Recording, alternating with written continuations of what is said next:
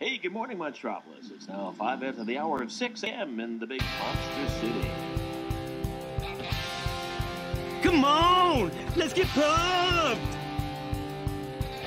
Not drinking any fucking Merlot! What can I say? The camera loves me. Shall we begin? After you, Junior.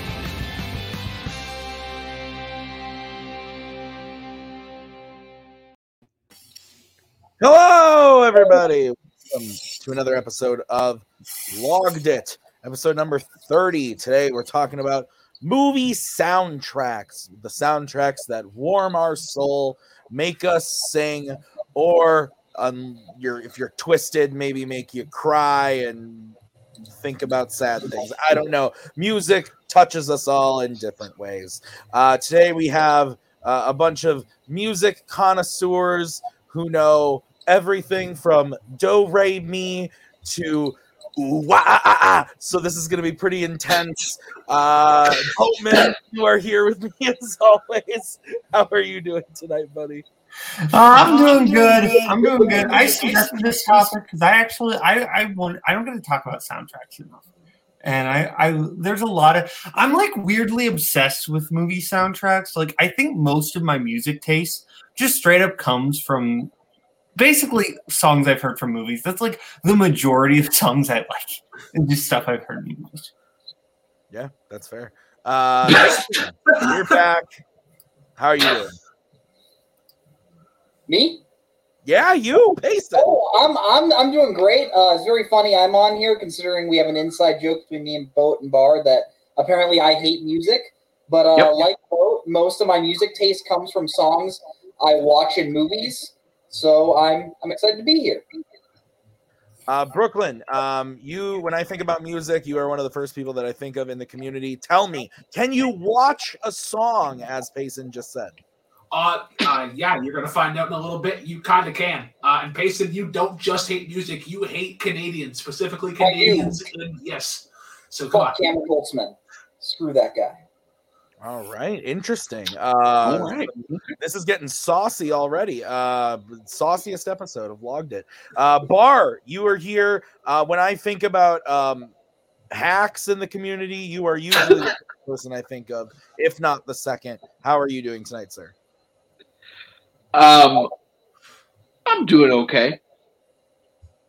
Happy to be here. Dope. All right. We're going to get right into the show. This is what we're going to do. We're going to start off with what we always do, which is we're going to talk about our favorite movie that we logged this week. Payson, why don't you kick us off? Yeah, I'm going to talk about one that it's been out for a little while, but it finally came over here to Arizona. It's The Worst Person in the World. This is a Norwegian film, I believe, directed by Joachim Trier. I hope I pronounced that right. It is about a woman in her late 20s, and she eventually turns 30 throughout the movie, and she's essentially just living her life while also having no idea where her life is going to go. These are the types of stories I love, with just like aimless characters just trying to like figure out like their life goal and their life path. As they're living. I don't have the actress's name in front of my face. Nate Renzi. Thank you so much. I don't want to butcher her name. She is my current Best Actress winner. Like if I were to give the Oscars out, she would be my Best Actress winner.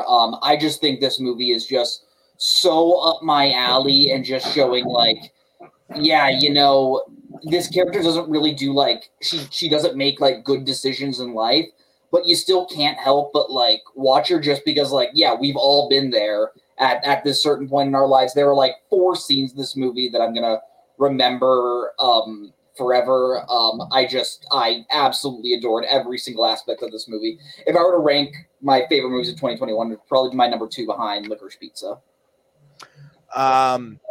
So most of you guys know this, but I'll say it again. I am a general manager of an AMC theater in middle of nowhere, Wisconsin. And we don't get a lot of these types of movies. And so I opened my booking sheet yesterday at work, and lo and behold, Manitowoc, Wisconsin. We're getting the worst person in the world this weekend. So I do get to see this weekend in the theater, which I'm very excited about. I've been looking forward to it. I remember seeing the trailer before Spencer, and Maggie turned to me and said, "That looks pretty good." And then Payson just described it, and under her breath, she muttered, "Sounds fucking terrible." So who knows? But I'm very much looking forward to it. Everything that I've heard about it, it sounds like it's a movie that I'm going to like. Boatman, have you had a chance to see this yet? I watched it this week, and I was between two films for what I was going to pick for my favorite movie I watched this week, and Payson made my decision easier.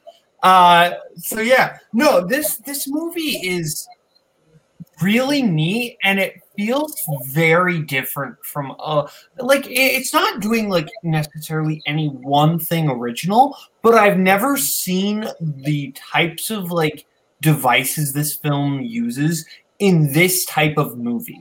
Like specifically, this film is segmented into 12 parts. Like it's essentially like 12 chapters, almost like what Tarantino likes to do a lot of time, but it's in a more natural setting, and I think that's really neat.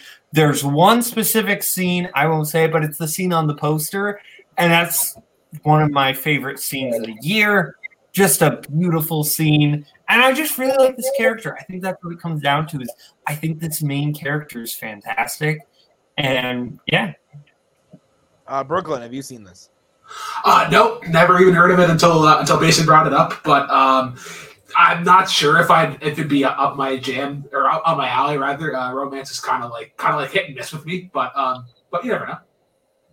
Okay, and Bar, have you seen this yet? I live in South Jersey. There's only one town in the area that has this movie right now, and I have not had time to go to that town. All right, fair enough. Okay, I'll go next.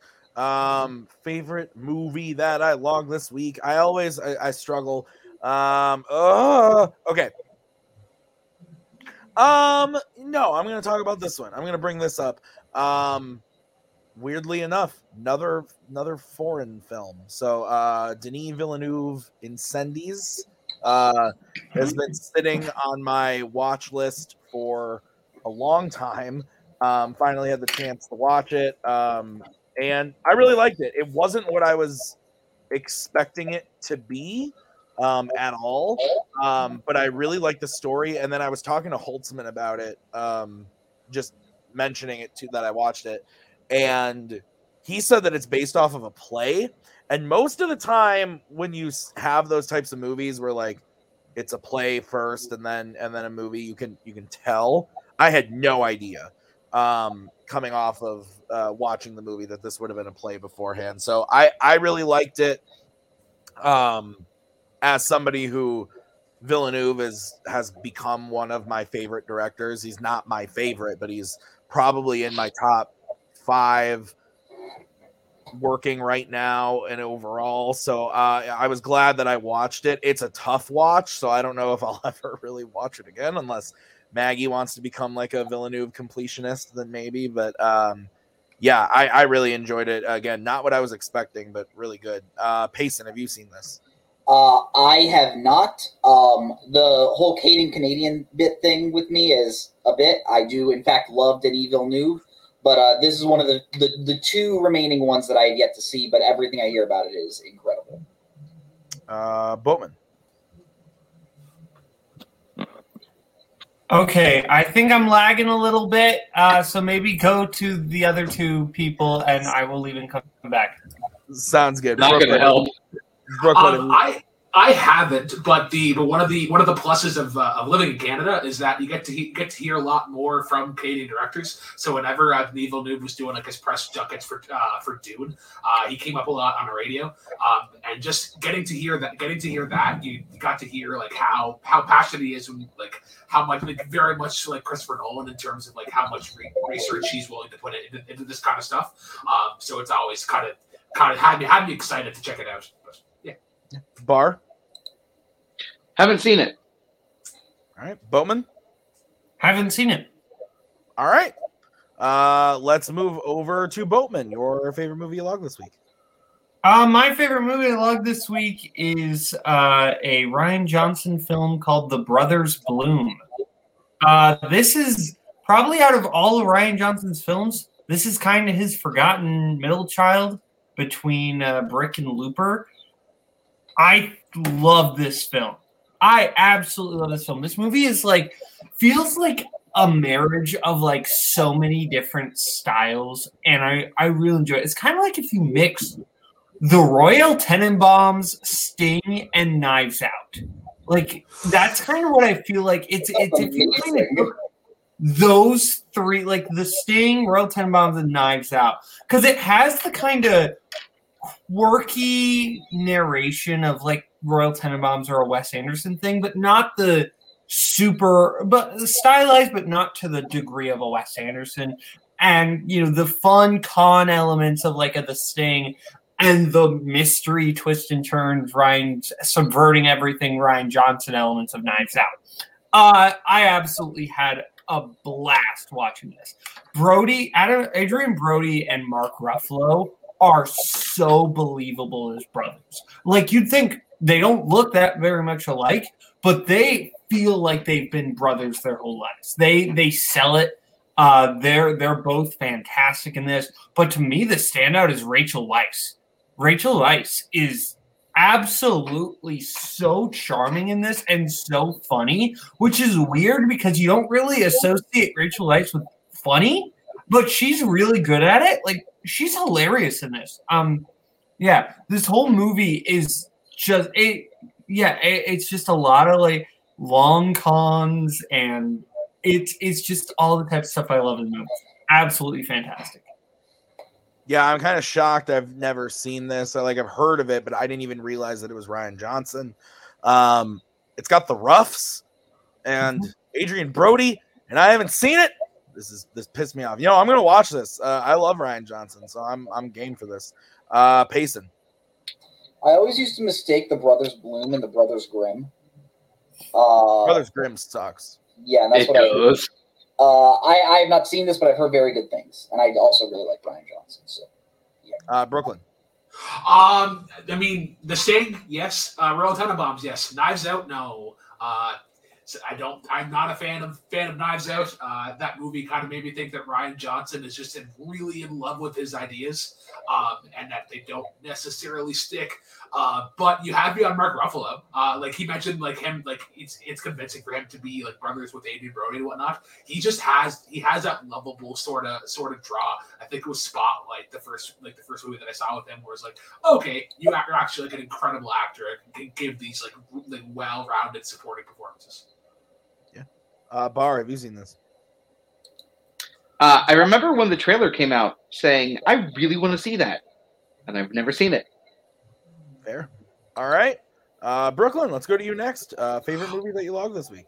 All right. This movie kind of came out of left field. It was on AMC on a Thursday afternoon, but Tombstone. I watched that for the first time. What a fucking awesome movie.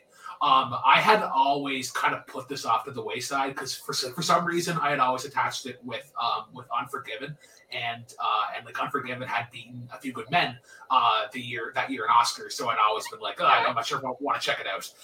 But then just randomly came on one day, and I'm like, yeah, let's throw it on, and fucking like Kurt Russell, Sam Elliott are great in it. Val Kilmer is probably like my favorite performance, and just in like how much he has to do in it and how much he kind of has to throw himself into that role. The thing that I love about it too is that that setup, that stage for the town or whatever. I mentioned it in my review or whatever, but like every paintball park in America is like, we're gonna take this and this is gonna be a map in our park, and I hope to God that those same paintball parks give royalty to the movie. But just like it can be almost seen as like really super cheesy, but that's kind of like what makes it awesome. Like the way that this is like choreographed, and like how they handle some of the deaths in this movie, and then even when it comes almost down to like a stylized thing, like it's very like kind of like muted in colors, but then when you have like the violence and the blood, the red like really stands out for some reason. And it's fucking awesome. I did not expect to love it as much as I did. Yeah, I talked about this a couple weeks ago, I think, on this show. I think it was me that brought it up because I had never seen it before and I watched it and I loved it. I thought it was great. I had a lot of fun watching this movie.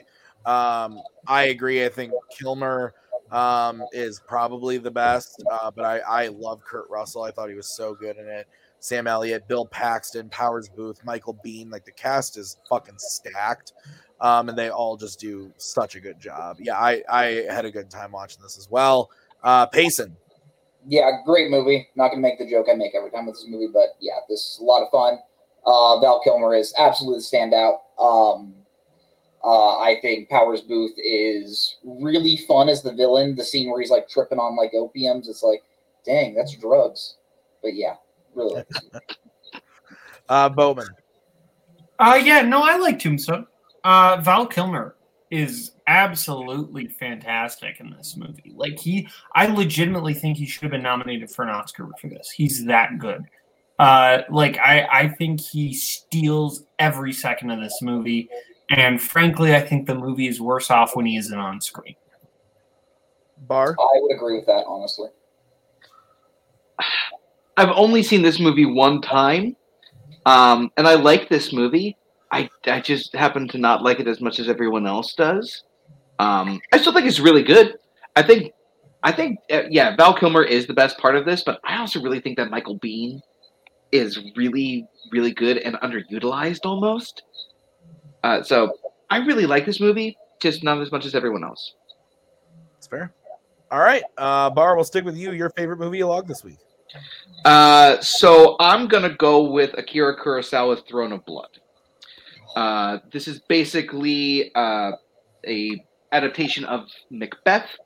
And Toshiro Mifune is just so good as the main character in this.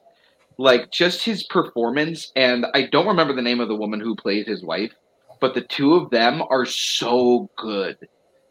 Yep, there it is. And it's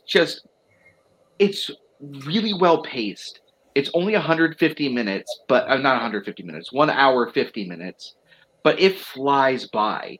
And Akira Kurosawa's just the imagery that he presents to you really does enhance the world that it's building, especially that climax when his army actually turns on him and they're just slinging arrows, and the way that these arrows are just zooming by and just impaling the wall, and at some points him, it's just really impressive. It's just really well told, really well acted, and just looks fantastic.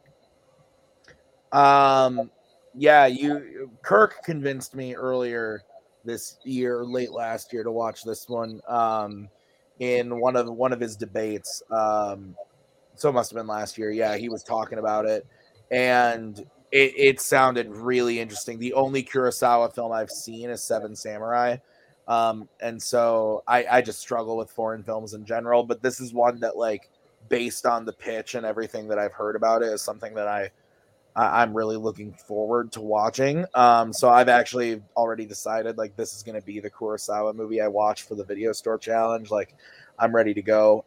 So I didn't realize it was only an hour and 50 minutes because from what I understand, a lot of Kurosawa films are quite long. So that's cool. It's a shorter one.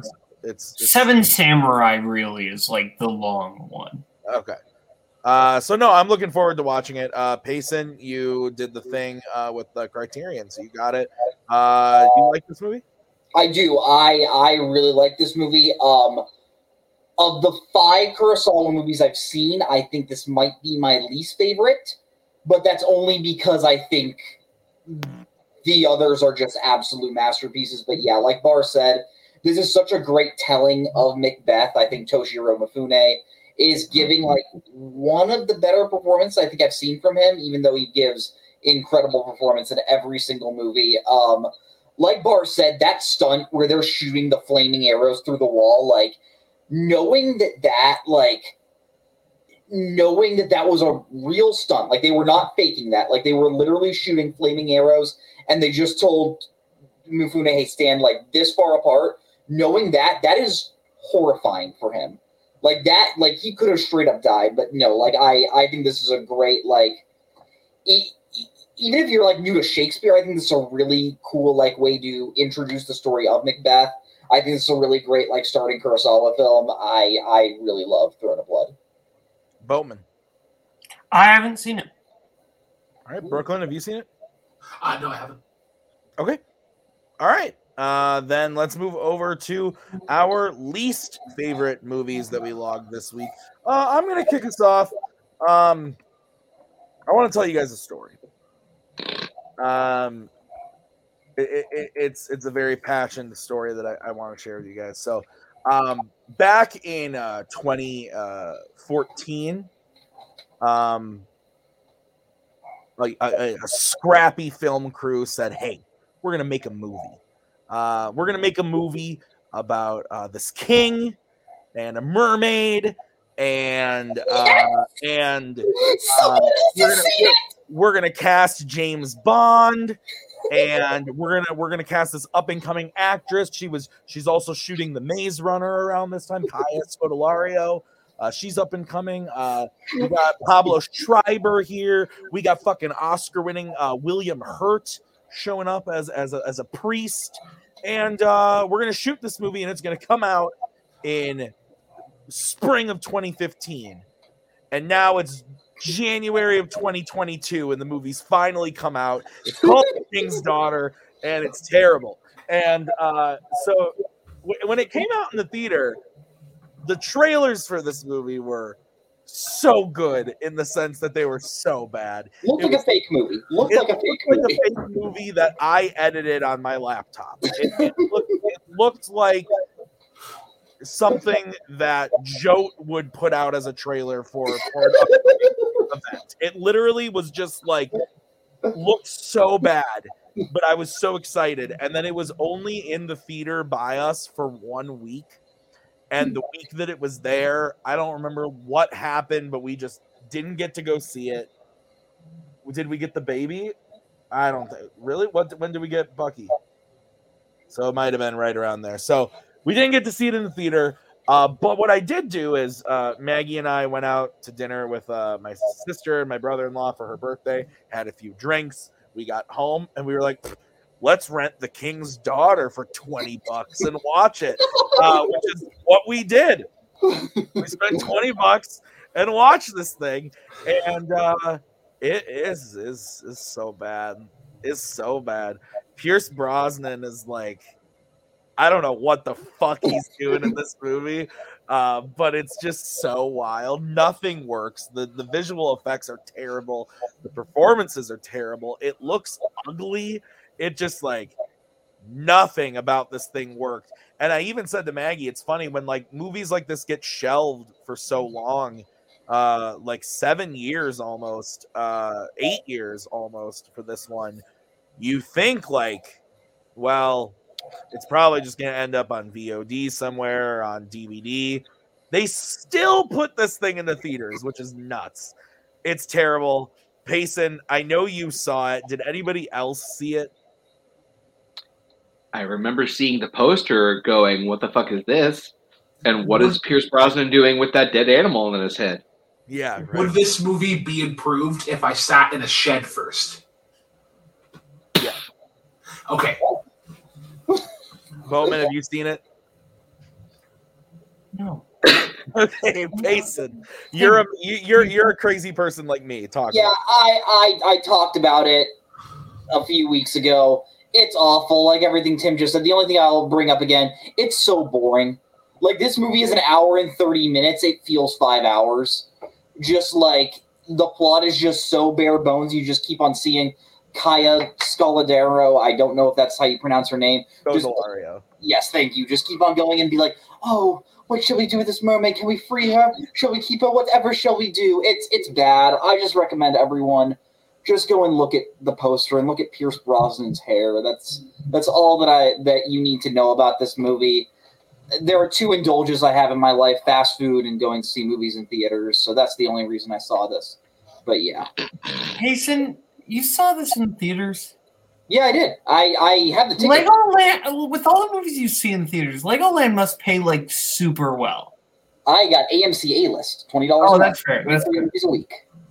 That's fair. All right, Payson, what's your pick for worst movie of the week? Yeah. This is one of those weeks where I didn't really see anything I didn't like. So I'm just gonna go with a 3-star movie. I rewatched The Kingsman. It's fine.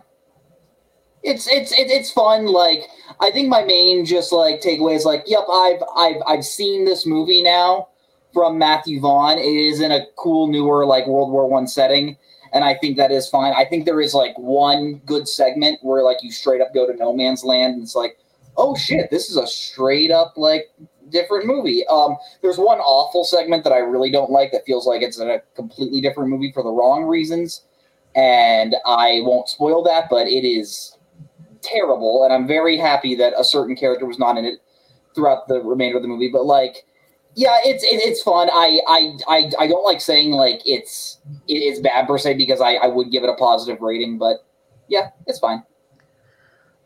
Is the scene you're talking about involving a leg, Payson? Yes. Yeah. So I saw this in the theater the night it came out, and it had been pushed so many times that I was just like, just let me fucking watch the movie already. And I remember thinking the first bit was decent. And then, again, not to spoil anything, actually, this movie did become eligible in fandom today. I just am making the post tomorrow.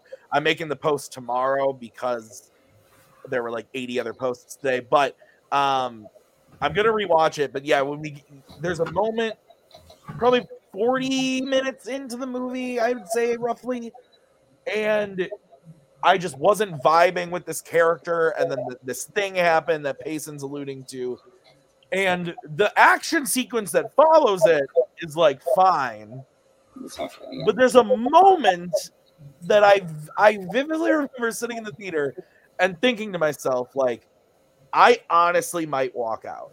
Yeah. Like, that's how mad I was, because I just thought it was so poorly done, and it was Matthew Vaughn sitting there being, look at me, I'm Matthew Vaughn. And I was not into it. That being said, the No Man's Land sequence, like you're talking about, genuinely shocked me, genuinely surprised me.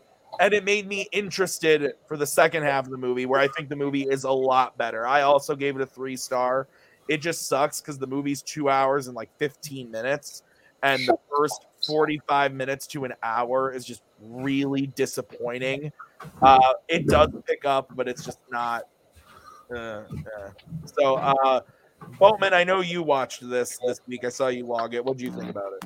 See, I had the same rating as both of you. I feel like I enjoyed it more than both of you, but I think I agree. I think the movie's a major mixed bag, but it's weird. I feel like we both enjoyed different aspects of the movie. Like, specifically, I'll say it, Rasputin. He's in the trailers. That's not a spoiler. Yeah. Rasputin, I think, is the most fun part of the movie, and he should have been the villain. I think Rasputin absolutely fits the tone of like the sort of like straight-faced goofiness that Vaughn was going for. I think the one thing that would have given the movie 5 stars for me, if when Rasputin entered that hall, they would have started with "There was a cat that was really gone." Rah rah, Rasputin, lovely Russian face. Like, imagine, I hate everything. Imagine, would have been perfect. Chef's kiss. No. Look, this movie, I get it. People hate this movie. That's fair. People love this movie. That's fair. I like all the history nerd crap in this. I think that's some of the most fun stuff. Is like the stuff behind the curtain. I think it's really fun. I almost wish that would have been like more of a main focus of the movie, though it is a little bit. I don't know. I'm still on board for a sequel, is where I feel. Yeah, that's the weird thing about this series is I love the first one. and everyone since then I've been disappointed by, but I still want more. It's a weird franchise in that way, where like I'm still looking forward to the next one despite not loving it. Brooklyn, did you get a chance to see this one? I haven't seen it yet. I came up one day and then I was going to watch it, but my dad was like, "Hey, you want to check out the What We Do in the Shadows TV series?" And ended up picking that. But Bowman has that song stuck in my head, and now I want to talk about Boney M and how great of a disco band they are. It's fair. Bar, did you see it? I did. And I only make decisions when my stomach is full or my balls are empty. Rasputin's the best part of this movie. I don't know what the hell you guys are talking about. I'm not saying the character overall is bad. There's a specific scene. That's the best scene of the movie. Oh my gosh. It is the best scene of the movie. Is your favorite scene in the Golden Circle the fucking fingering scene? Like, what the shit? Yeah, those two scenes are not at all completely different. They're not equivalent. Disagree, but okay. Here's the thing. I also Jason, if you think someone fixing a leg and getting fingered is the same thing, I'm concerned for you. Okay. All right, let's move on. I'm in danger. Well, I just really want to say real quick, I also gave this movie 3 stars. Here's my problem. It feels like the studio went, hey, look, Golden Circle didn't do that great. Let's tone down the kind of silliness and the stylistic kind of angle that you go with. And that just kind of kills what the entire franchise is about. Yeah, that's fair. Okay. Boatman, let's move over to you. Your least favorite movie along this week. I watched a movie that I don't watch anything awful. I watched one film that was weird and not in a good way. The Imaginarium of Dr. Parnassus is a confusing film. And I don't just mean it's confusing in like the Terry Gilliam, oh, this is trying to be weird. I don't just mean that. I mean it in the sense of the decisions made here, because it's a remarkably inconsistent film in basically every aspect, right? Like anything that is good in the movie is also bad at one point in the movie. Like there is no element of this movie that is consistently good. Everything is pretty much like off kilter. Like sometimes the visuals are beautiful and really fascinating, and sometimes they look like Shark Boy and Lava Girl. The performances sometimes like same performance. Christopher Plummer can sometimes be really good. And other times he's pretending to be drunk, and it doesn't work. Like the only performance that I think is consistent all the way through is Andrew Garfield. He's the only one who I consistently like throughout the whole movie. I think Tom Waits. Also say Tom Waits, I think, was consistently good. Everything else about this movie is just so off balance. It's a fascinating film. Like, I didn't hate myself for watching it or anything. It kept me watching. But yeah, it's not what I necessarily recommend either. Yeah, I remember seeing this like a long time ago, probably around the time it came out. Just because it was Heath Ledger's final performance and it was coming off The Dark Knight. And so it was just kind of like, ooh, weird movie. I'm a teenager and I want to see something weird, and Heath Ledger and Johnny Depp, I think, is in it, isn't he, Boatman, or am I crazy? Heath Ledger looks more like Johnny Depp in this movie than Johnny Depp looks in this movie. Weird. Like Johnny Depp's in this movie, and Heath Ledger looks more like Johnny Depp in this movie than Johnny Depp does. Yeah, I remember thinking it was weird and not for me. I haven't seen it since. I probably won't. So yeah, Payson, have you seen it? I have not. I know all the stories about it being Ledger's final performance. This, honestly, like the messiness of it, intrigues me more just mainly because I tend to like movies that I admit are messy, but like are trying a lot of weird things. So it is one that I do want to check out. All right, Brooklyn. I'm not sure if I need to check this out. There's a lot more other bigger movies that I feel like I need to see first before I get to this, but it'll be fun to check out. Brooklyn, with all the movies you haven't watched yet, if you would just like pop this on tonight because I brought it up as the worst movie I watched this week, I'd be pretty insulted. Bar, have you seen it? I have actually, and I think everything that Boatman said is 100% accurate. Even though I would actually argue that Garfield is like 75% in this movie. That's actually fair. I like third act; he gets a little weird. Yeah, it's a movie that has great ideas, but it just can't capitalize on them. And what Bowman said about the animation, like the computer animation, and then this is 100% accurate. Like some of this stuff looks like it's from 2004.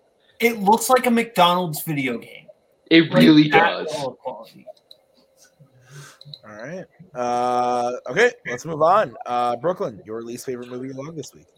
All right, so we go from Jeez, I was doing doing a Planet of the Apes watch, and I went from the Planet of the Apes. It was a great movie, had a great ending. You know, Zira throws her child off of the boat. Cornelius was shot dead, and it has that cliffhanger moment. And then you move on to Conquest of the Planet of the Apes, and it's like much later, and that kid is now grown up, and it's just not interesting. And I think it was just the descent from Escape to that, and I think that's one of my general gripes with science fiction movies, especially and the Alien does it as well too, where each one is oh, it's 5 years in the future, it's 10 years in the future. This would have been the one where it's no, this you could pick this up from the next day and kind of have it be set up that story there, but as opposed to it what they've been doing a lot in. What they've been doing a lot up until then was kind of using that time to have these weird sort of exposition scenes and almost a montage of here's what you need to catch up on until we get to the actual movie. It's just make that an actual part of the movie. And then you get to the end of this, because that was kind of when I woke back up and oh yeah, this is still happening. And it's they have that weird sort of chant, and it's ape hurts ape. Or something along those lines, and it's just it doesn't I understand why, because it's what they were kind of doing with science fiction, but it's that, and then there was also I remember there was a lot of tropes that they were doing in the 70s where they had that big sort of shot over the cliffs, and a lot of movies in that time were doing that. It's just Planet of the Apes is awesome for kind of being on its own and telling an interesting story. Don't follow the beat path necessarily. All right. I like this movie a lot. I'm not gonna lie. I'm a big fan. This is probably my second favorite out of the original series of movies. The first one being my favorite. I don't know why, but I really like the story. I think there's a reason why they took so much inspiration from it when they were making Rise.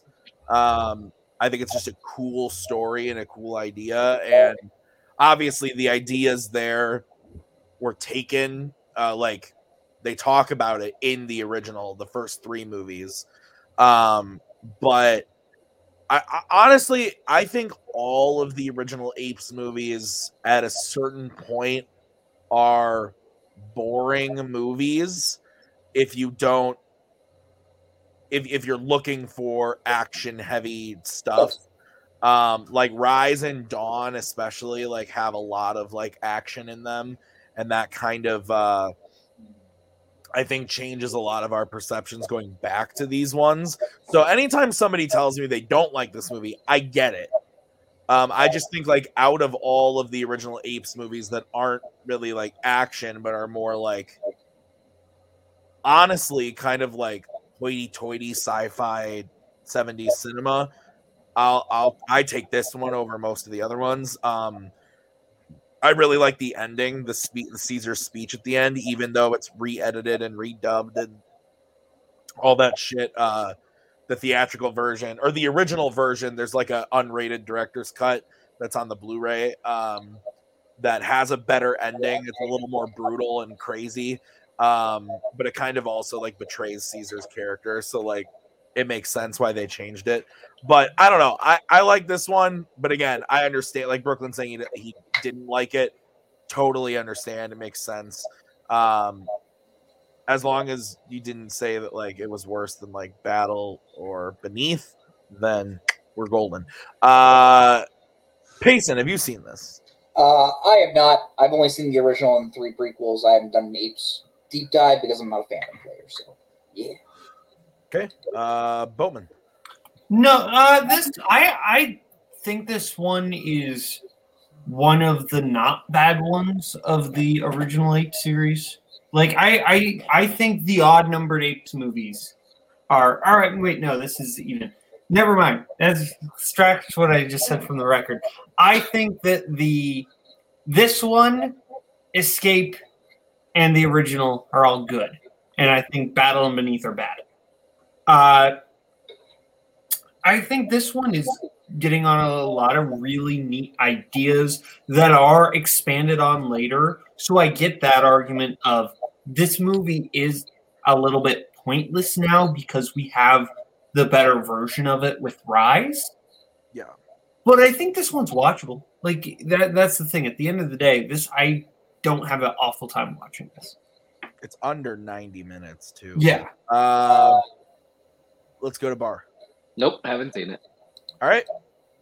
Bar, your least favorite movie you logged this week? This one's a little tough because there's 3 possible ways I could go with this. I'm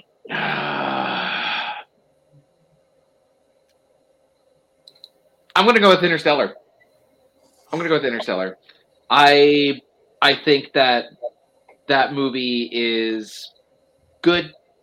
I think that it takes a couple turns that I don't think work. And it's another one of those moments where it's Christopher Nolan basically shouting in my face how much smarter he is than I am.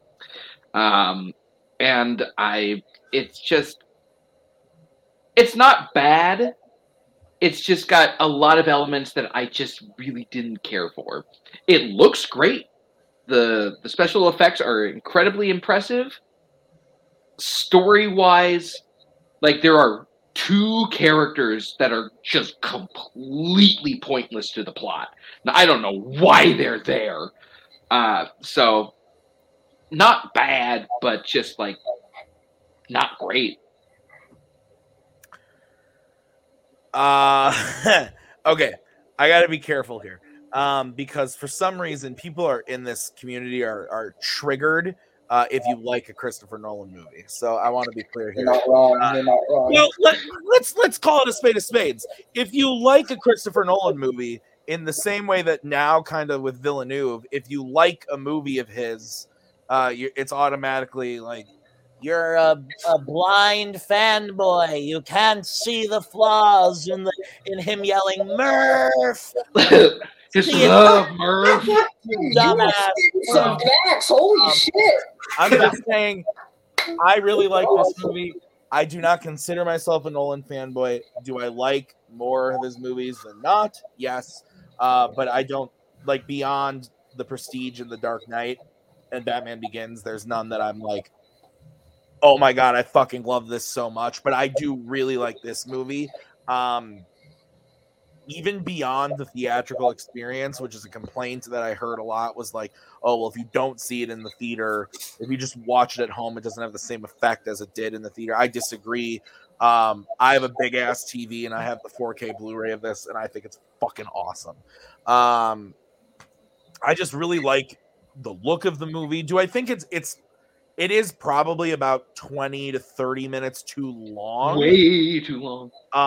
But and most of that comes from the setup, but I like the setup.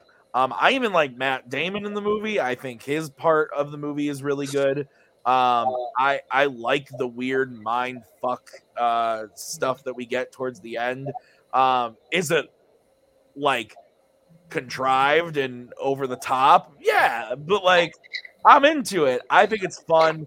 I think McConaughey's really good. Honestly, the worst part of the movie for me is Anne Hathaway, but I've said it many times. I'm not the biggest Anne Hathaway fan in general, so that's whatever. But I do think her like whole love is the thing that'll get us through space and time. Like it's really the dialogue in this. It's over the top and it's really stupid, but the overall spectacle of the movie, like I remember being so ready for Dawn of the Planet of the Apes to win visual effects that year, and then this movie came out and I was like, fuck, like damn it.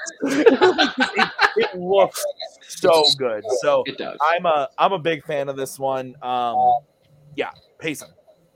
Yeah, I was talking earlier how I like admittedly messy movies that try a lot of things. This is one of those movies. Yeah, this is not one of my absolute favorite Nolan movies. I totally recognize that it has flaws, but I enjoy it. I love just the grand scale of it. Like this movie, like a lot of movies feel big, but like then you have these types of movies that just like, wow, this is just huge. Like when they get on that planet that is just all water, like you feel it. Like it's just endless and it's nothing but just wetness. And it's like, holy shit, this is stop it. I never want to hear Payson say that again. Okay. Nothing but vast amounts of wetness. Coast to coast. Wetness as far as the eye can see. Okay, but yeah, I think McConaughey is great in this. Like, I think when he is watching the tapes of Murph growing up, I think you could argue that could be McConaughey's, like, best acting moment. Like, I said what I said. I think that scene is incredible. And then, yeah, like, Zimmer's score in this movie, I think, is excellent. The one major complaint I will say, the sound mixing, it is way too loud. Like, this movie is just, like, at least when I saw it in an IMAX theater, maybe it was just how loud, like, maybe it was just something wrong with the theater, but, like, this in Tenet, it was, like, there's something that Nolan's doing. It's how he mixes the movie. Fair, yeah, and I just don't think I'm a big fan of that, but yeah, I do really enjoy it. I think you bring up a lot of great points, Tim, about there's some people in this community where you say something nice about a Nolan movie and they'll immediately jump down your throat. So go ahead and jump down my throat. I really like this movie. Damn it! Okay, that's fair. I will say this: the only thing I have. There's no way you didn't mean that. The only issue I have with anything Payson said was when he said that was McConaughey's best acting. You clearly haven't seen a commercial for Wild Turkey whiskey. That's where it is. Boatman, Interstellar. You know, I think the worst thing about Interstellar is the discourse around Interstellar. And I mean that on both ends. I think that the discourse around this movie is more obnoxious than anything in this movie. I think there are things that are not good about this movie. But you know what? Everyone acts like this is just like a completely like, so like obnoxious and pretentious and, you know, humorless. But it's, can we not forget Tars? Tars is awesome. Like one of the most like likable side characters in a movie. Like Tars is great. Okay, I'm exaggerating a little bit, but like it's a very in a Nolan movie. Let's say that. Yeah. Okay. Anyway, I think Tars is super likable. I think all the performances are good. I don't think there's anyone who's giving a bad performance. I think there is Nolan-y. I don't even want to say Nolan-y because I don't think a lot of his other films have. But there are exposition dumps that feel unnatural. I'll give this movie that. There's it's probably Nolan's worst dialogue, but I don't think it's bad. Brooklyn. All right. First thing, the best Matthew McConaughey acting scene is as follows. Hey, Andrew, do you want to smoke? You'd be a lot cooler if you did. You okay, that's fine.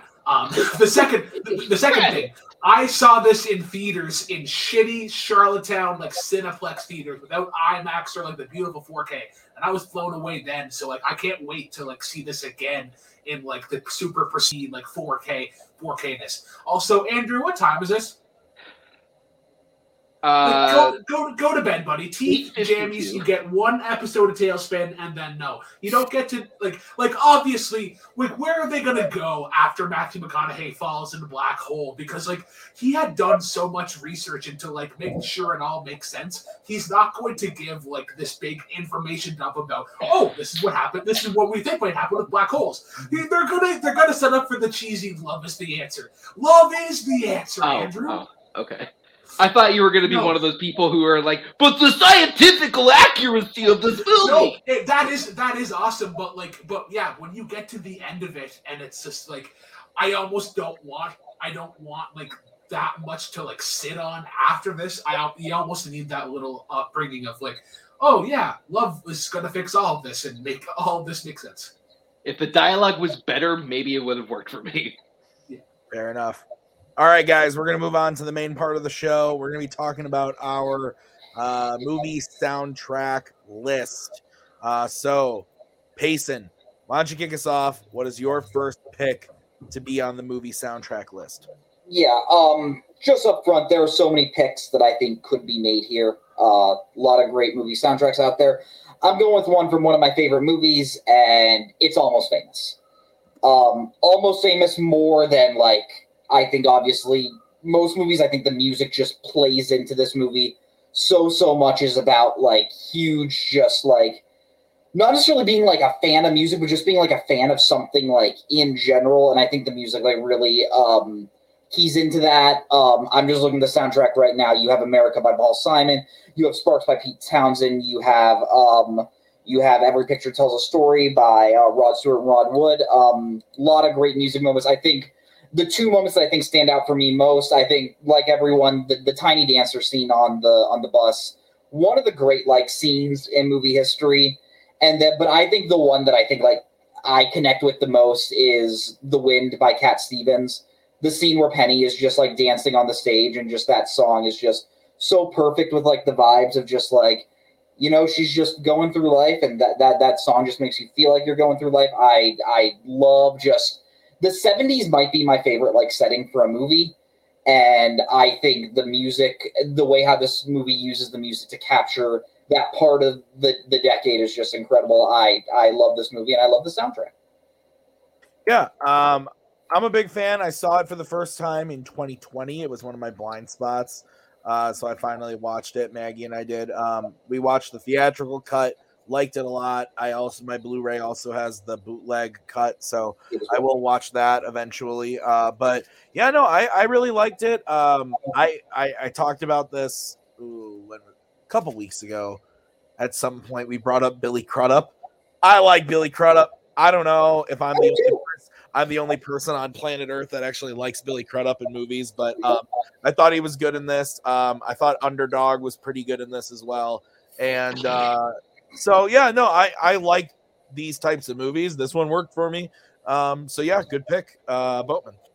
Oh, fantastic soundtrack. Fantastic soundtrack. I mean, I think Tiny Dancer is like one of the best uses of any song in a movie ever. Like legitimately an incredible way to kind of alleviate the tension from the party. The fantastic soundtrack all around. Yeah. Brooklyn. You're muted. Fucking damn it. Yeah, I think I might have been a little bit too old when I watched this for the first time. I didn't watch this until after I joined the community. And it was like, because I know this is Michael Campbell's favorite movie. So I checked it out then, and then I think it might have been just like seeing it on various top 10 lists of like greatest scenes of all time, and the Tiny Dancer scene always comes up, and it got put up at such high of a pedestal. And then when I finally saw it, and then it just happens in the middle of it, and I'm like, oh, okay, that's cool. And then the movie sort of happens like with Kate Hudson's character, and then Jimmy Fallon comes in during the plane crash and kind of like kills any energy that's happening. and with that, the soundtrack is great. I feel like there's a lot like in that time frame, and like we were kind of talking about it earlier. Dazed and Confused does a really good job of just kind of capturing the tone of the music especially. But yeah, I think to kind of elaborate on Boatman's why Tiny Dancer works so well, it's just how long that song takes to kind of get into the pre-chorus. So you have that first like minute and a half or so of just these regular verses, and then you get that big bump, like the big string like coming down. Oh, how I feel so weak. But yeah, Elton John in general. Yeah, Bar. I really like this soundtrack. I need to watch this movie again because I've seen it one time and I liked it. I think it's really good. But I don't understand the love for the Tiny Dancer scene. I just really don't. So, great soundtrack. Really good movie. All right. Fair enough. All right. I'll go next. I'm going to do a cliche Tim pick and go with Guardians of the Galaxy. This one was just so like surprising. Like this was during a time where I didn't watch movie trailers because I got burned a lot, like in the early 2010s, where a lot of movie trailers just like showed like the final shots of the movies and the trailers and like all the big stuff. And specifically the one that set me off was the Avengers, Hulk catching Iron Man, like really pissed me off when it was in the trailer. And then I saw the movie and was like, are you fucking kidding me? I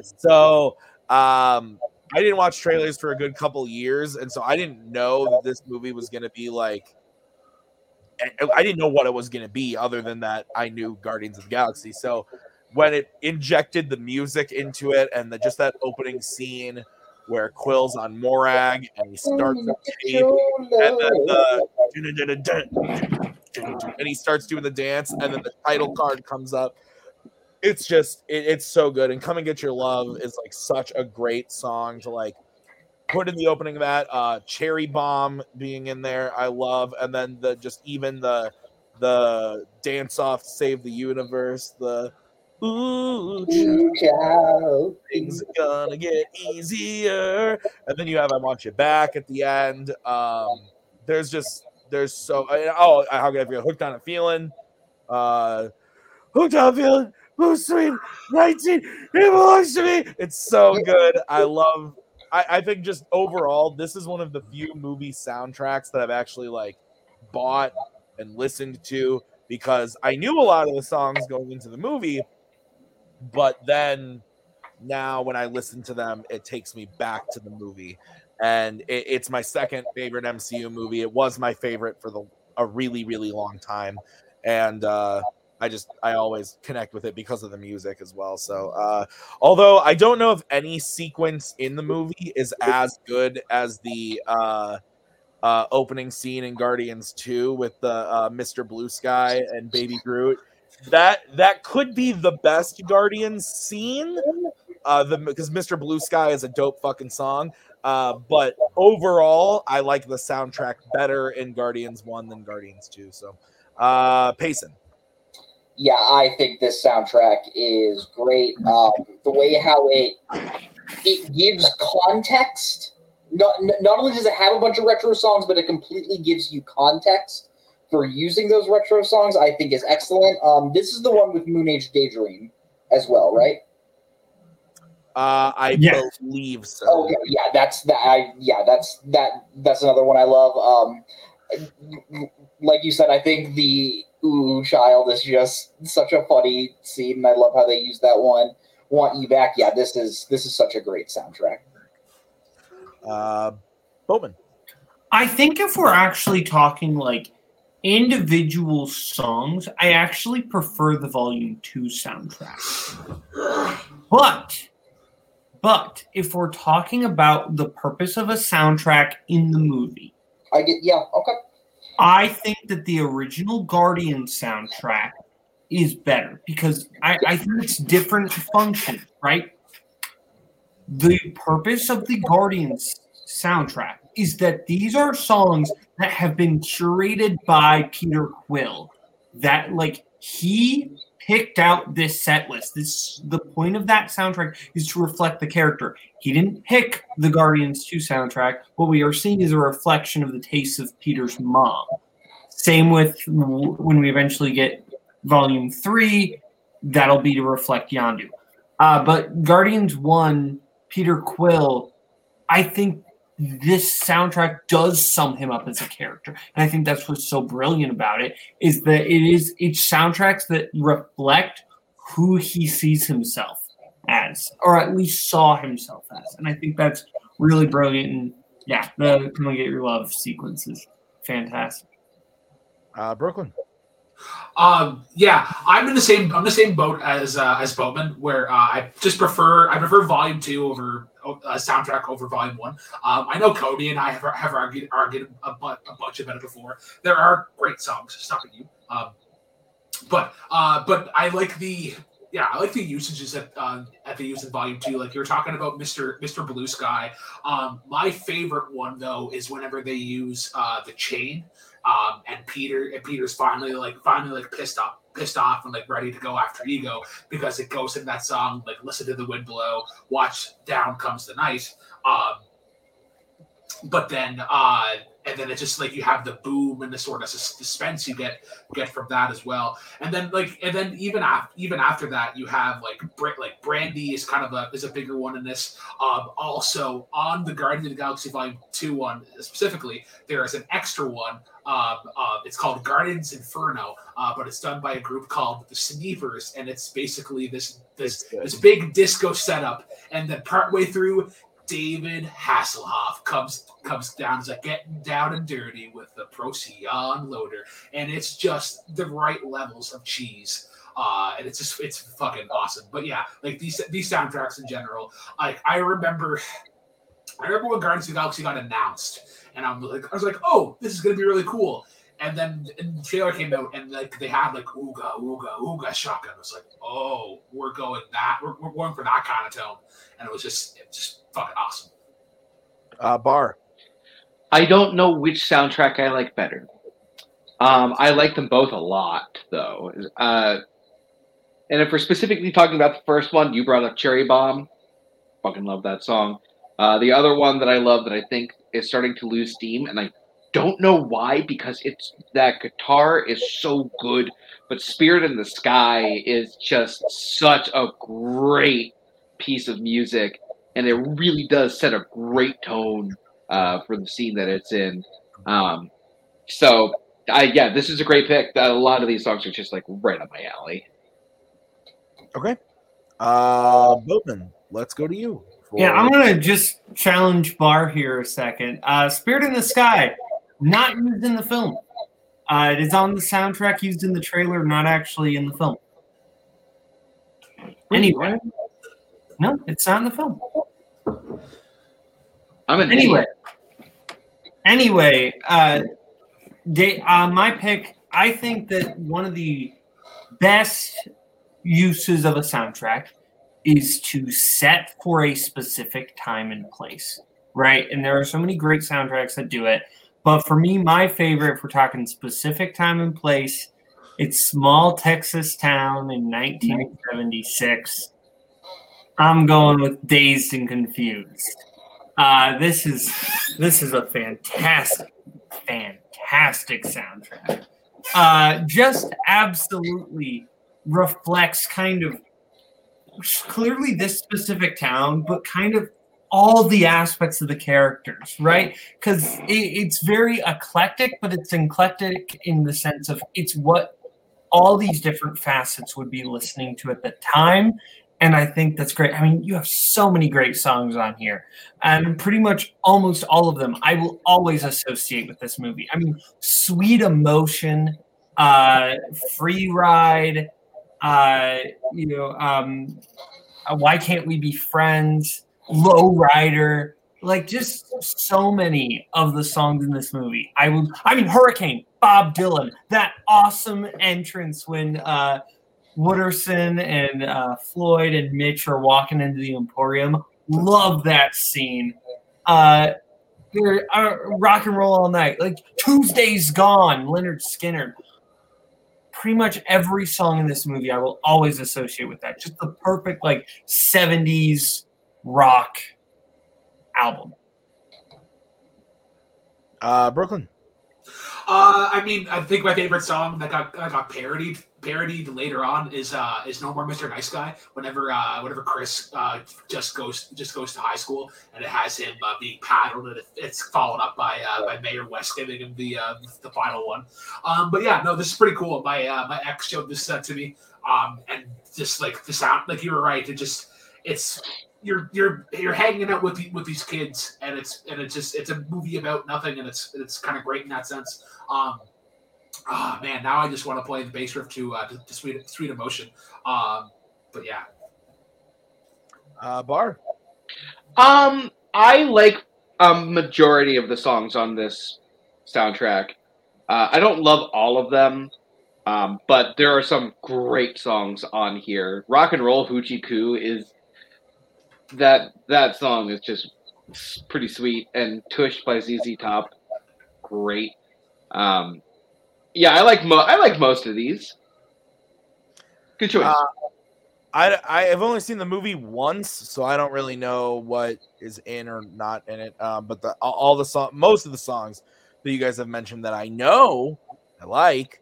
I don't love this movie, so I never really go back to it. But a lot of good songs that you guys have named. So yeah, Payson. Yeah, I think this movie is great. And if I'm being honest, I'd say maybe 50% of that greatness comes from how good this soundtrack is. Like we said, I just think that opening scene, just starting with Sweet Emotions by Aerosmith, is just such a great way to like just set the tone for the film.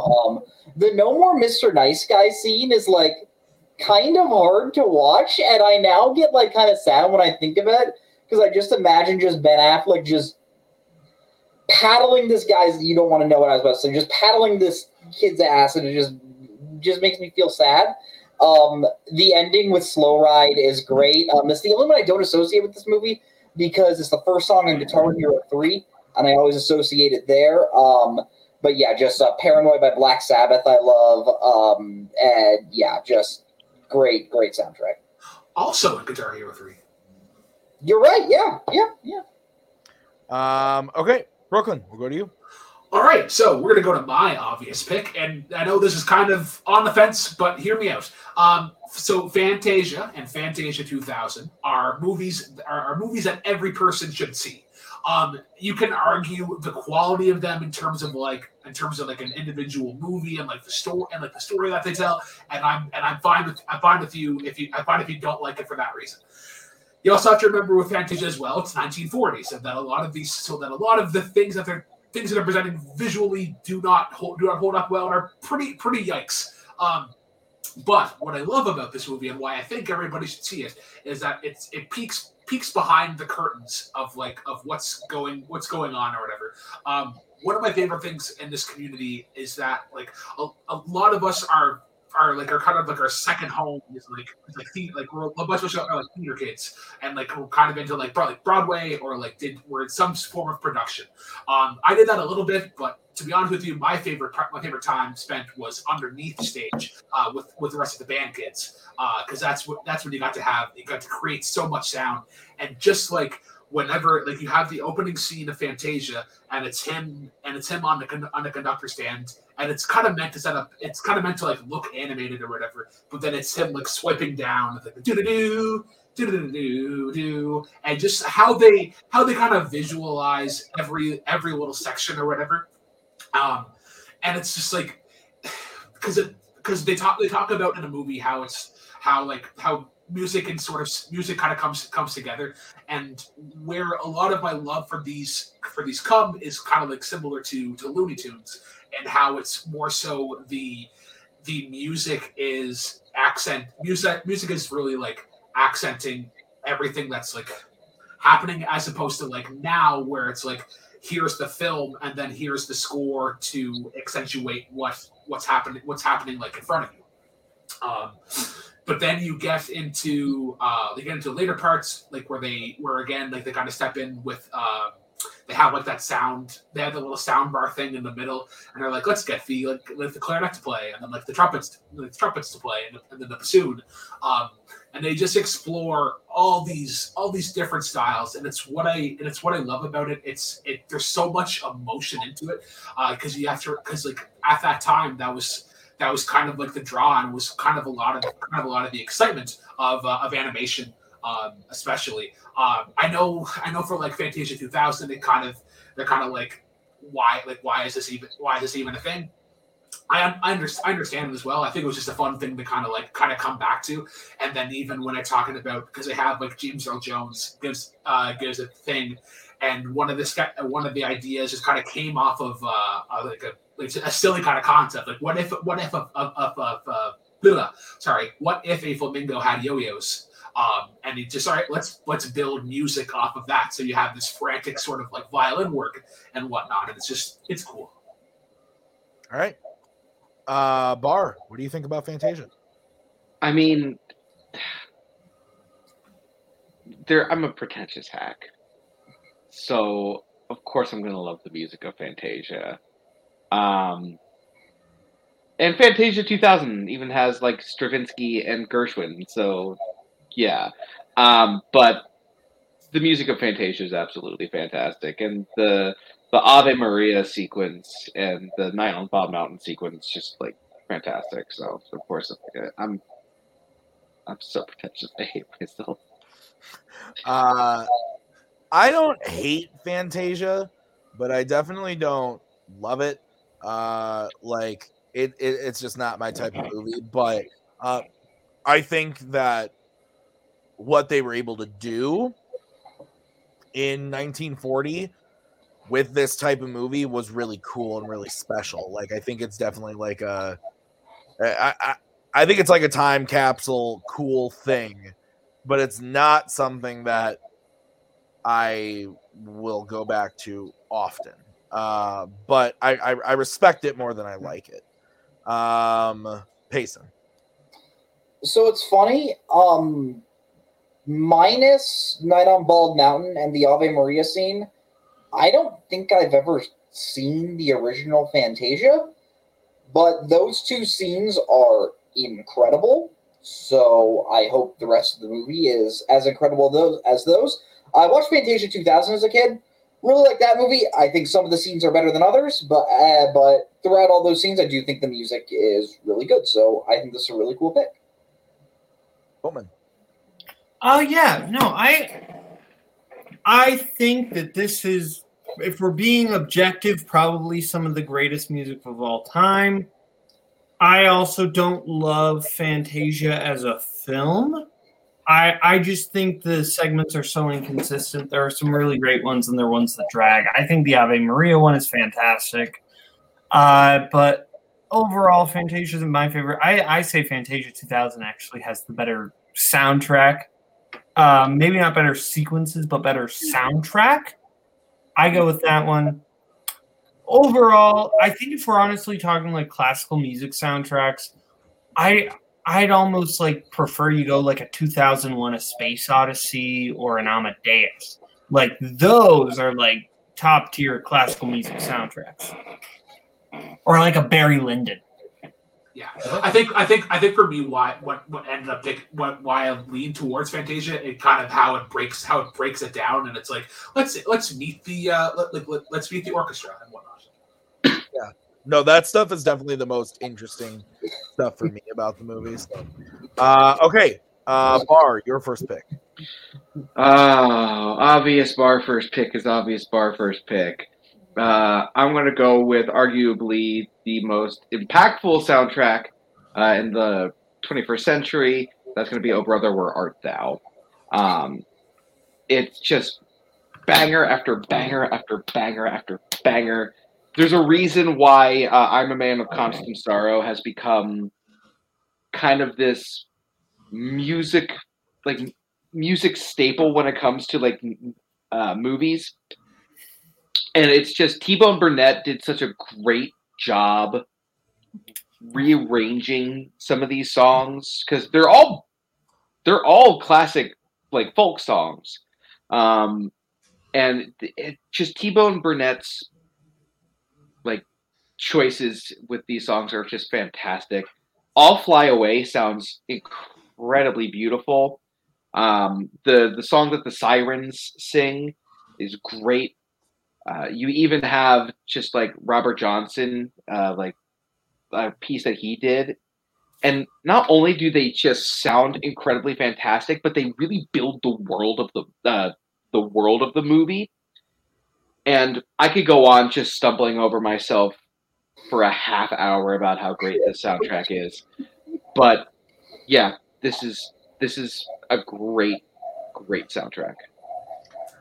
I haven't seen this movie in a really, really long time. I remember not loving it when I saw it, but I'm also not the biggest Coen Brothers fan in general, so it doesn't necessarily work for me. But I'm sure, again, I saw it such a long time ago that if I'm willing to give it another chance. So hopefully I might like it a little bit more. So Payson, I know you're a big Coen Brothers person. Yeah, I am, and I love this soundtrack. If it wasn't picked, this was one of the ones I was thinking about for my second pick. I am a man of Constant Sorrow, just banger of a song. Down to the River to Pray, like that scene is just so good. Weirdly like beautiful in a way, even with like the comedic undertone, even with like it being so funny with is Timberlake Nelson is Delmar when he's getting baptized. It's just that's great. The scene, I don't know the song he does, but like when the Klansman is just going off on like some sweet soul music. Like I remember watching this in high school and I was like, is this what rallies were like back in the day? That sounds Payson.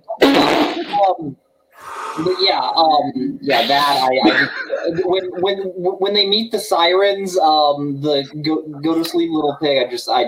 Great soundtrack.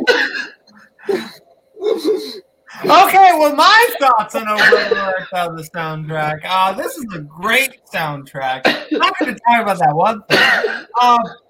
I think like besides Man of Constant Sorrow, which is of course just a joy. My favorite musical moment in this movie is "You Are My Sunshine," right? Like that is kind of the emotional climax of the movie. Really, is not the climax, but like kind of it's the big rousing. The mayor is pardoning our heroes, and I think, and everyone is coming together to sing "You Are My Sunshine." And I think that's a great little moment. I love the mayor dancing a little bit. That's great. Charles Durden. Charles Durden's so good. Charles Durden, a delight, just a delight of a human being. Really fantastic, era-appropriate soundtrack that adds like just that touch of not insincerity, but such of self-awareness. Probably what that really ties the film together. Brooklyn. I haven't seen this movie before, but this soundtrack has come up on a couple of shows that I've had to do and whatnot. So I've listened to it a couple times. What I love about I Am a Man of Constant Sorrow is that it's pretty well. It's like the best of like Cajun sort of bluegrass, and it's just like the way the fiddles sound in the mix, and like where I'm from, it's like because Cajun is a very distant cousin of like Acadian music, which is like super like French sort of folk, and it's like super upbeat, but they're really good at telling stories. My favorite song in the soundtrack though was probably "Oh Death." Just like the emotion that it has, and it kind of cuts. Like I like whenever songs kind of cut everything out of them, and it has that a cappella performance. But yeah, all right. Payson, we're back to you. Your next pick. All right. I'm going to reel it back in. I have the poster on my wall. Really want to talk about it. Goodfellas. I think some people may know, I think Goodfellas is one of my favorite movies of all time.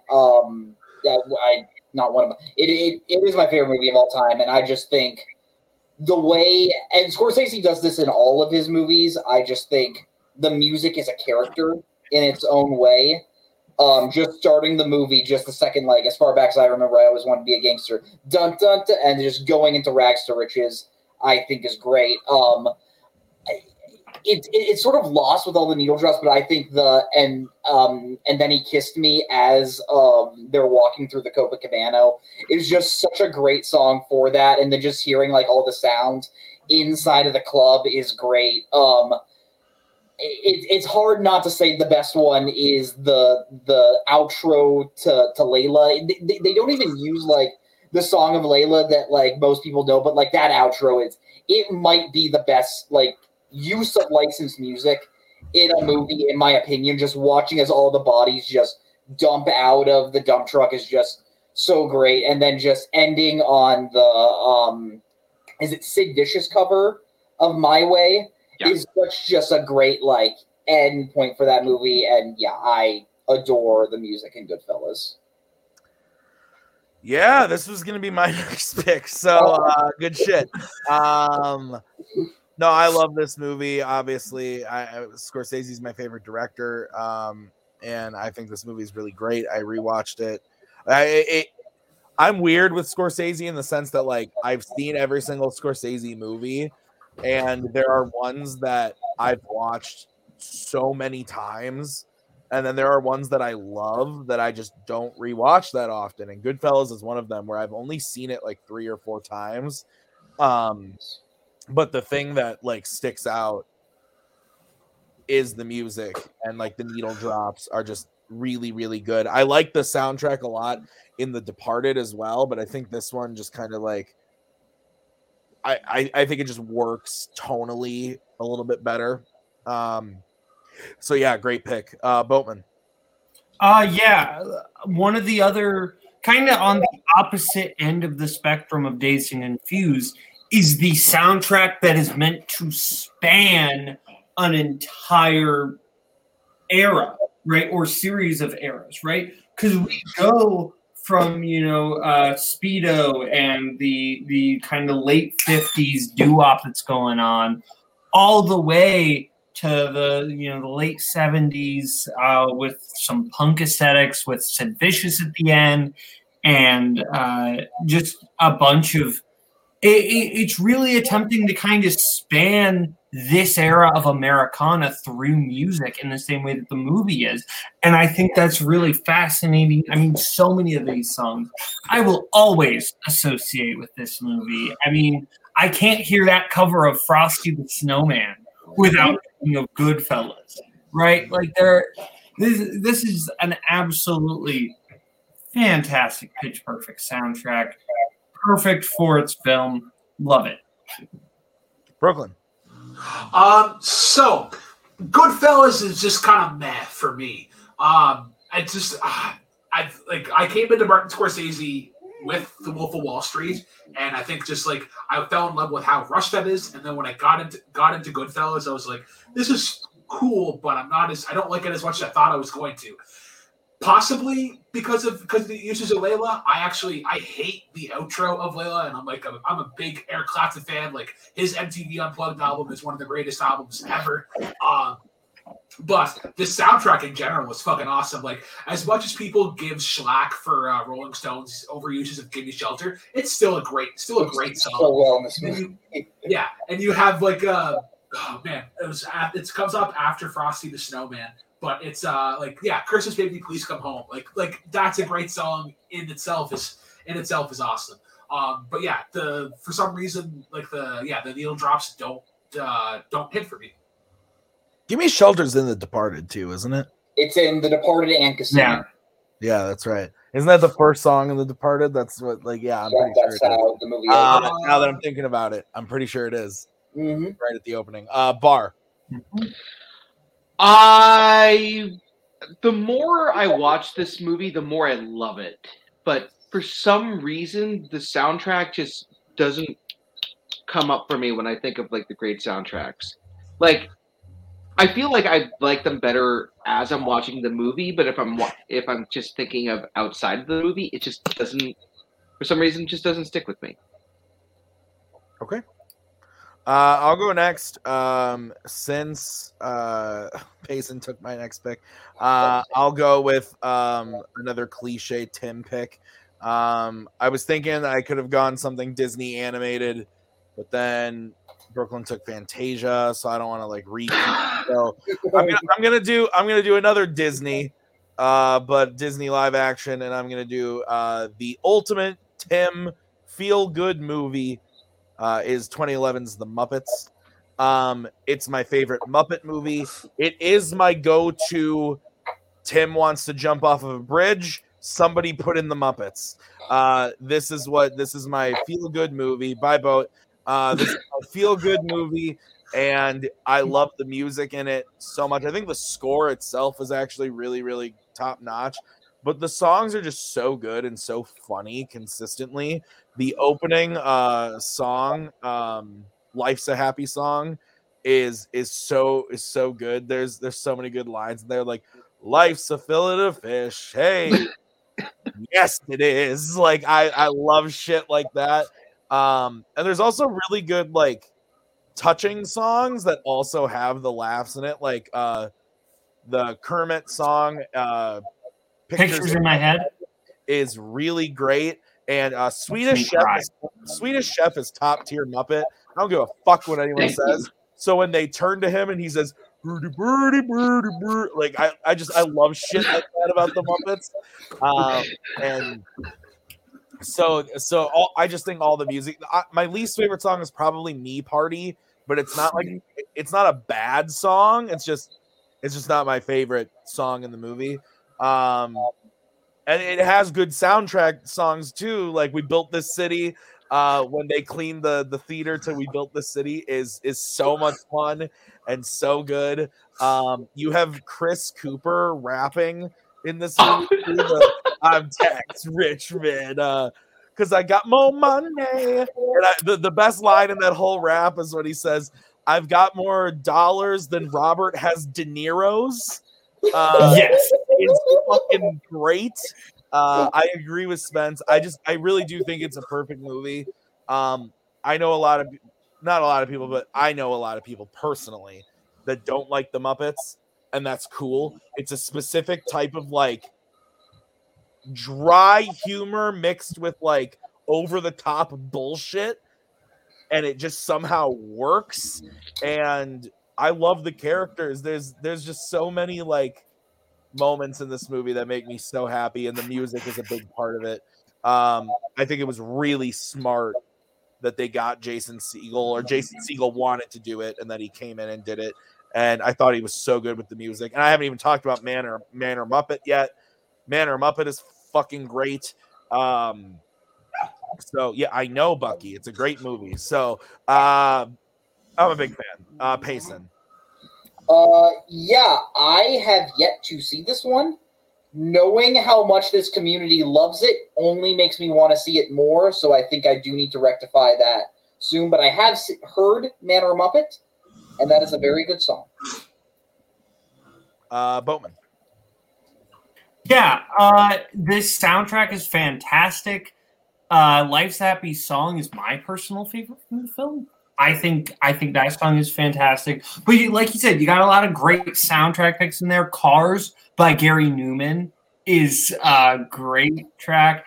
And also the weird covers that they do. The two weird covers. Oh, so great! By CeeLo Green, performed by Camilla and the Chickens.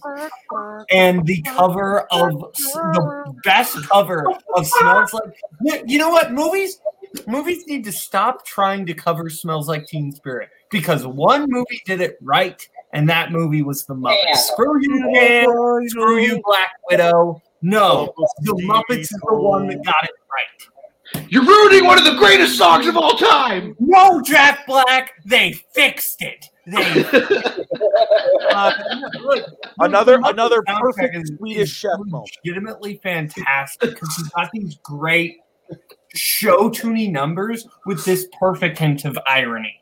It's fantastic soundtrack. Brooklyn. Yeah, this soundtrack is fucking unreal. Like you guys were already talking about it. My favorite is whenever Paul Simon's "Me and Julio Down by the Schoolyard" hits. I wish I had my fucking ukulele because like I was playing that riff the other day. And it's just such a fun, like uplifting one. Also, the Muppets were able to use "We Built This City," considered one of the worst one-hit wonders of the 1980s, and used it contextually for it to make sense and got the song over. Also, we don't need to be covering "Smells Like Teen Spirit" because there are better Dave Grohl songs out there. We don't have to go to that well every time, kids. Dave Grohl's in the movie too. Yes. I love that you use "Smells Like Teen Spirit" as a way to push Dave Grohl. Like, it's a Kurt Cobain song, if anything. Hey. Hey. Bork, bork, bork, bork.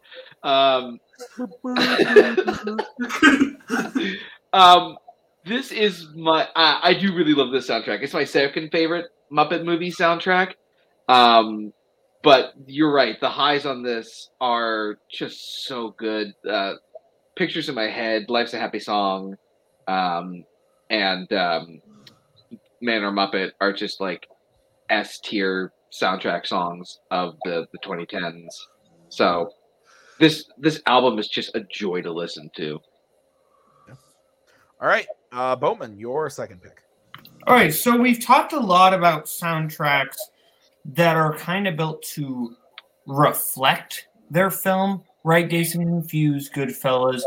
All of those are soundtracks that really are meant to kind of just enhance what you're already seeing in the sense of, yes, this is a 70s film, so we're going to use these as mood setters, really tone setters, right? I'm picking a soundtrack that kind of is the opposite, where the soundtrack is kind of not really fitting to the film at all, and I think that is what makes it work. Because this is a soundtrack that has stuff like Pearl Jam, Sugar Ray, New Radicals, Lauryn Hill, Incubus, despite the fact that it is an animated comedy from 2007. I am going with Surf's Up, and I know this is like an ironic, jokey pick, but no, legitimately an incredible soundtrack. And if it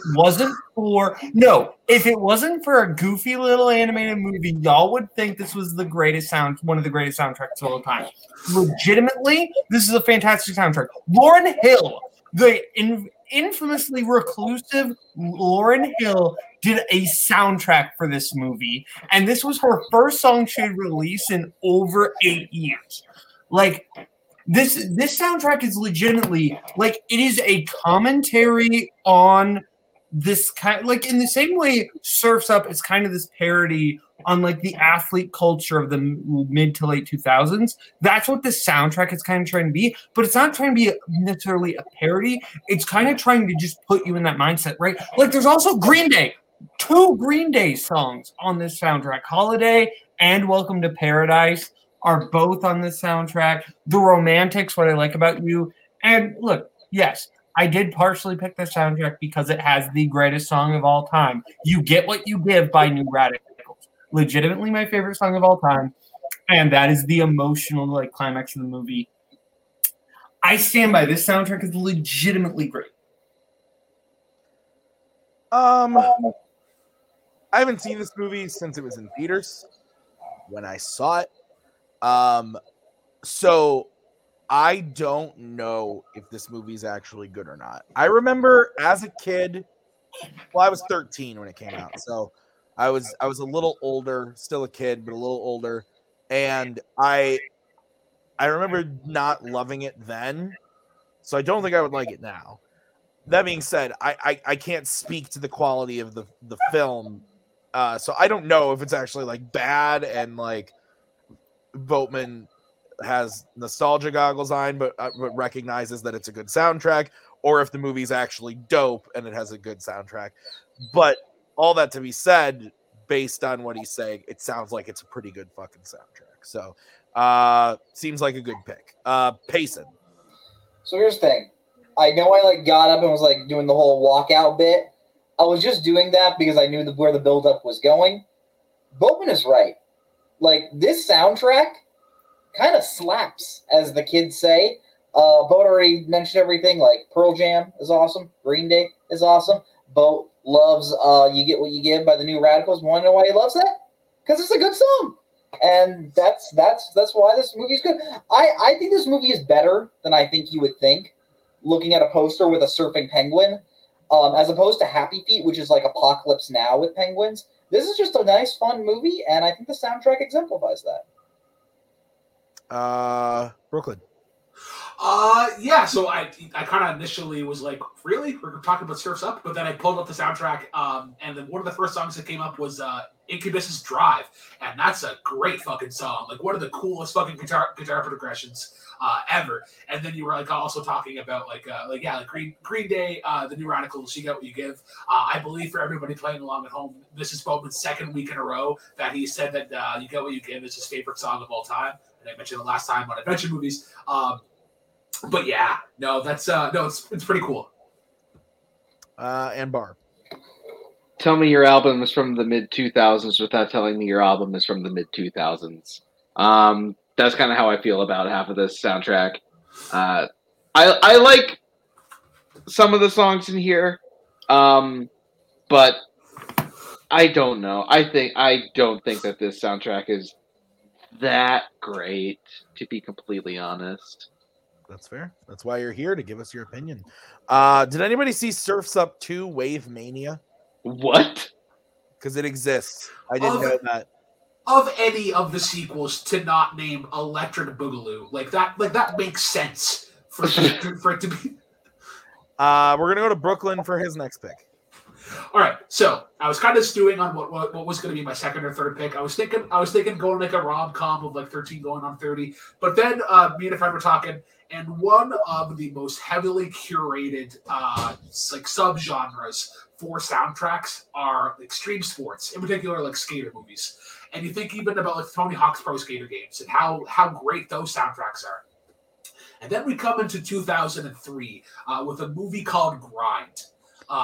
Mike Vogel, Adam Brody, Tom Green fucking appears in this. But this is... We just talked about this a few weeks ago. Go on, Brooklyn. This is a fucking awesome movie. I love this movie as a kid. It encapsulates everything that was happening at the time, like growing up or whatever. You have like Boom POD. One of my favorites is Fever for the Flava, Hot Action Cop. You of course had that scene where they're in the van singing Nothing But a Good Time. One of the underlooked songs that I think a lot of people should check out. I forget if they say if they're in Canada, but it looks like they're in like a Portlandy, Washington sort of area, and that's when they play a song called "Line and Sinker" by Billy Talent. They're a really good Canadian punk rock band. This is actually off of their first album, and if you really like Green Day and Foo Fighters, I think you'd really like them. But yeah. This is one of my favorite skater soundtracks, and just like of how nitpicky they get with it, of trying to fit that tone. Because you think of like even like earlier skateboarding games at the time, they were going like pretty heavy with Motorhead, but then you get into like Tony Hawk's Pro Skater 4 and like Underground 2, and you even go into more like ska, and even on those games they were starting to throw on like Ring of Fire by Johnny Cash. We talked about this movie like 4 weeks ago, because Brian brought it up. That's his lead week. Fucking awesome movie. And I believe what I said on that episode was when I was like 12, this was like my favorite movie ever made. Like I thought it was like the fucking shit. But I haven't seen it in years, so I don't have much to say about it. So Payson, have you seen it since we talked about it? Like, you were there for that, right? No, but I just find it funny that this movie that I had no idea existed, now within a month, I've had 2 instances in literally the exact same circumstance where the movie has been brought up. So this is just funny. Bowman. I looked up this soundtrack, and it has "I'm Just a Kid" by Simple Plan on it. And if you want a great soundtrack that has "I'm Just a Kid" by Simple Plan on it, there's a much better movie it is attached to, and that's a different 2003 film called Cheaper by the Dozen. Cheaper by the Dozen also having In Too Deep, Sum 41. We're not talking about Cheaper by the Dozen. I'm just saying it's a better soundtrack too. Better soundtrack, better movie. Should have picked it. Bar. I really like. Yeah, I actually really like Cheaper by the Dozen. The soundtrack is fantastic. Great pick, Boatman. All right, Bar, we're gonna go to you for your final pick. So there's a lot of different soundtracks I have to choose from. There's one that I thought for sure that I was gonna go with, but when I think about it, I think there's one soundtrack that just sonically is so good. And I'm going to go with 1972's Superfly. Curtis Mayfield just absolutely kills every single song in this. Even the instrumental pieces are just so smooth and rich and textured. It really does fit the world that the movie is trying to portray. And it's just got classic after classic after classic. Like Pusha Man is just one of the all-time great songs of the 70s. Just the instrumentation is so tight with its guitars and its bongos and just the strings, just all in the right place. And Curtis Mayfield is one of the greatest singers. I will fight anyone who says otherwise. But even just as a lyricist, the songs in this soundtrack are just so vivid in its lyricism. Once again, listen to Pusher Man. Like that, the lyrics in that are just so detailed that it's just hard to deny the quality of this soundtrack. I've never seen it, so I don't have much to say about it. But sounds interesting. So, Payson. I saw the 2018 remake of Superfly. It's a thing, but I have not seen the original. But I've heard it's a great soundtrack. So, yeah. Boat? Nope, I haven't seen it. All right, Brooklyn. I haven't seen Superfly, but Pusher Man has come up recently. I know, Andrew, with our 500 Stones show. Do they do Pusher Man justice? Sure. Okay. All right. Okay, so that's our list. So go over to the Letterboxd Logged It page. Multiplex Logged It on Letterboxd to like that list and all the other lists that we've done.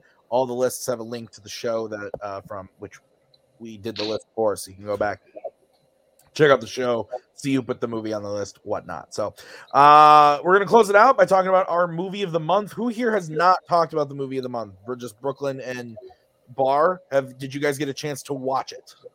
Did not get a chance. Okay. It's one of my favorite movies of all time. All right, so Bar, take it away. The Maltese Falcon. Yeah, the Maltese Falcon. I think the first time I saw it, I was expecting something different. But then I saw it again, and knowing it really did increase my appreciation for the movie, because what I love about this movie is the way it builds things that are going to come up later, like the way that they build up this character of the Fat Man and kind of the lore that they surround him with. And then Sidney Greenstreet's his wow, I can't think of the word, but his performance is just so great because he's presenting himself with this classiness, but you know that the dirt bag is underneath. The performances are fantastic. I think Humphrey Bogart is great. I don't know what the fuck Coho is talking about. Peter Lorre is just giving this incredible performance that doesn't get talked about a lot. And I don't remember the name of the one guy.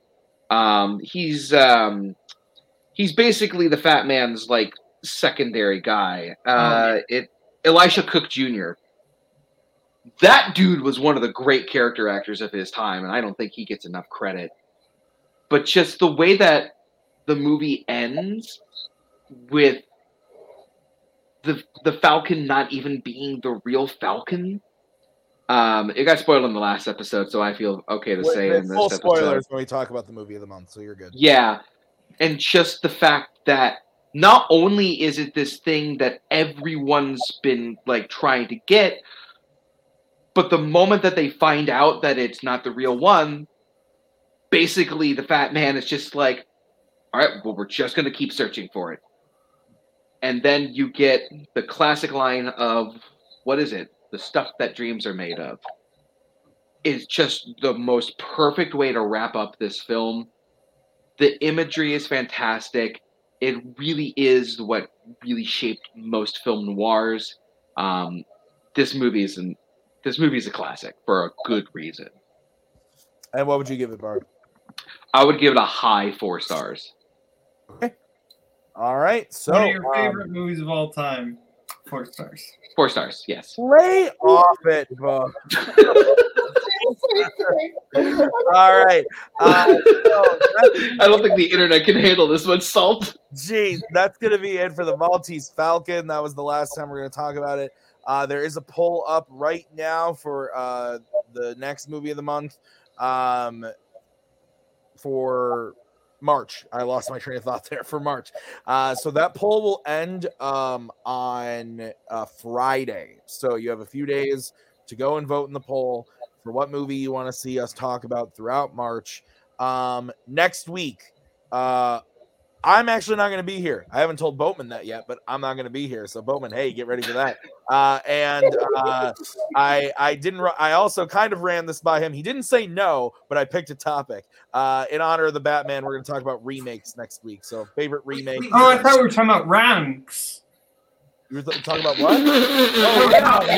Ramekins. Yeah, I'm more of a kind of creme brulee guy. Yeah, But the creme brulee is squares. It's a very specific subgenre of Italian cinema. It is true. So we're gonna watch the Romsk. Romsk is what we're talking about next Hello, week. Gucci Romsk. Good one job. Jesus, one typo the whole show.